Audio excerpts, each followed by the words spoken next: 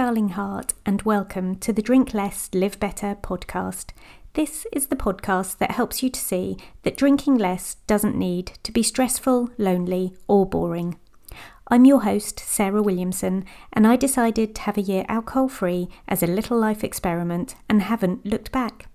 With my experience and training, I now help other women with their alcohol-free or drink less adventures. I'm here to tell you that you can be truly joyful without alcohol in your life. Join me here each week to find out how. Now, I'm gonna have a bit of a whinge. If you hang out in Facebook groups where people are talking about their sober journeys, if you listen to podcasts about living without alcohol, and if you look at inspirational Insta influencers on the subject of recovery, you'll see someone somewhere chip in with the comment, "If I can do it, anyone can." Yep. I've got something to say about that. Of course I have.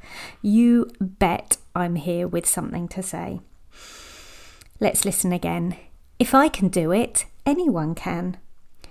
Before I start, I just caveat what I'm about to say with this. If you've said it before, I'm sure you've done it from a place of love. I'm sure you said it out of support, and I'm sure you were meaning to be helpful. But here are my thoughts. Let's break it down. If I can do it. I gotcha. I see the possession in this statement. I hear you loudly judging yourself. I understand you declaring your lost causeness to us all. I see it as a statement of power, and those things might all feel good for you, and I'm delighted if they do, but hang on a hot sec. Your audience, us over here in cyberspace, in the social media abyss or the podcast solitude, likely don't know, haven't seen, read or listened to your backstory. So we don't know how good or how bad you were before you stopped drinking. We don't know whether it was 7 days, 7 weeks, 7 months or 7 years ago.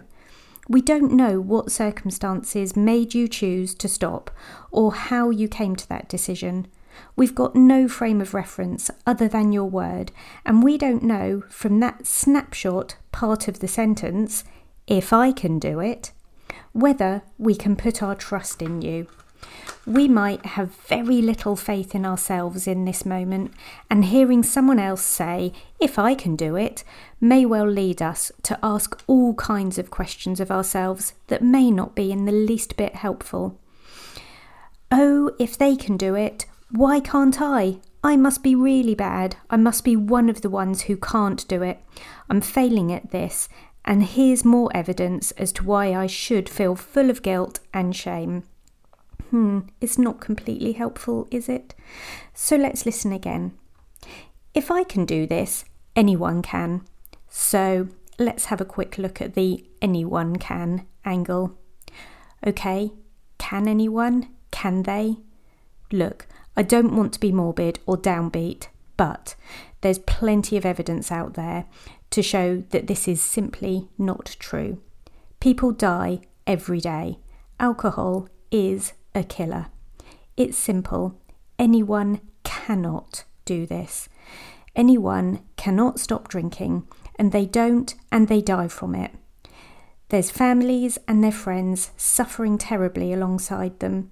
It's a horrible, horrible way to go, and the mere hint of a suggestion that they could have looked at you and seen you and chosen a different alcohol-free life is neither helpful or supportive, even though you might have meant it to be. We should never think that because we've walked a certain path that someone else can follow behind us. No two people on this planet have had identical journeys to get where they are now. And so we all have unique histories, stories, habits. We're different shapes, sizes, genetic makeups. Our families, friends, finances, support, resources, mindsets, educations are different. No one else has been through what you've been through. No one else has been through what I've been through. And that's good. If I can do it, anyone can, potentially sounds like cheerleading and championing, but I urge you to think very carefully if you choose to use it in future. You won't ever hear me using this turn of phrase. I doubted that I could do it. I don't know that I always will be steady in my commitment to myself, and I'll never know if my version of doing it is the right way. I know for sure it's not a possibility for everyone, and I honour that sad reality. There's loads of things we can say, do, and share to offer inspiration to those coming behind us.